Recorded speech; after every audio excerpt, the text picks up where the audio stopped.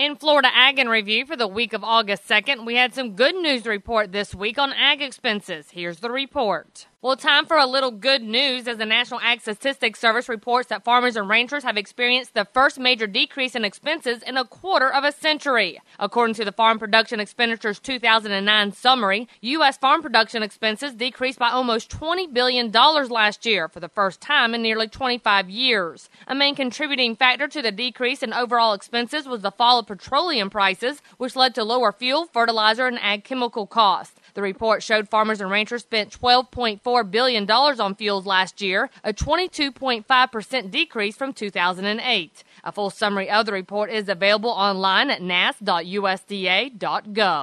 As we turn our attention to livestock, Randall Wiseman had this wrap-up from Denver. At the 2010 Cattle Industry Summer Conference last week in Denver, the Federation of State Beef Councils did pass a resolution to maintain its partnership with the National Cattlemen's Beef Association. But Jim Handley with the Florida Beef Council said they want to be more independent. The Federation of State Beef Councils is represented by individuals from each of the beef councils that are part of the Federation, and those are grassroots producers that sit on their state beef councils and represent all types of organizations in all segments of the beef cattle industry.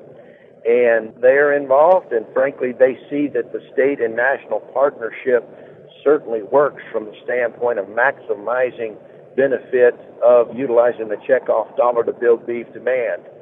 While some folks voiced some concern, and certainly there were statements made by individuals about full, complete separation, we believe a more independent federation, and this is what the Federation board members voted on, was a more independent, more self-governed Federation of State Beef Councils, but not completely dissolve the state and national partnership. He said they do look forward to moving forward and doing a better job of communicating with producers across the state on how the Federation works with their checkoff dollars. So we look forward to seeing the Federation work with the USDA and get on a final path of more self-governance, but maintaining a state and national partnership. Handley said they have had a great success in the past in partnering and utilizing the checkoff dollars to maximize building beef demand, and they want to continue doing just that. We're going to continue to maximize and leverage our dollars to get the most bang for the buck for the producers. To learn more on how the Federation works with the state of Florida, just contact the Florida Beef Council office in Kissimmee. And as we wrap up for this week, we hear from Everett Griner regarding the changing faces of equipment. I frequently comment on the constant changes in agriculture and how technology impacts the production of our food and fiber. What about equipment? Well, there's John Deere and Case International. Used to be a dozen other big names in farm equipment manufacturing.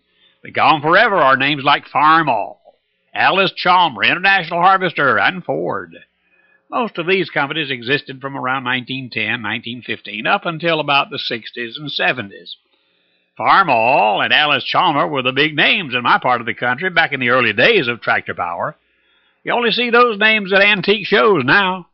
And not many people, farmers included, are aware that John Deere suffered 2 bankruptcies before it became the giant of the farm industry it is today. I just recently read that. It's not just what we grow, it's what we grow it with that comes and goes.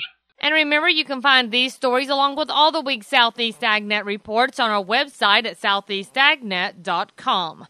I'm Julie McPeak with Southeast AgNet's podcast.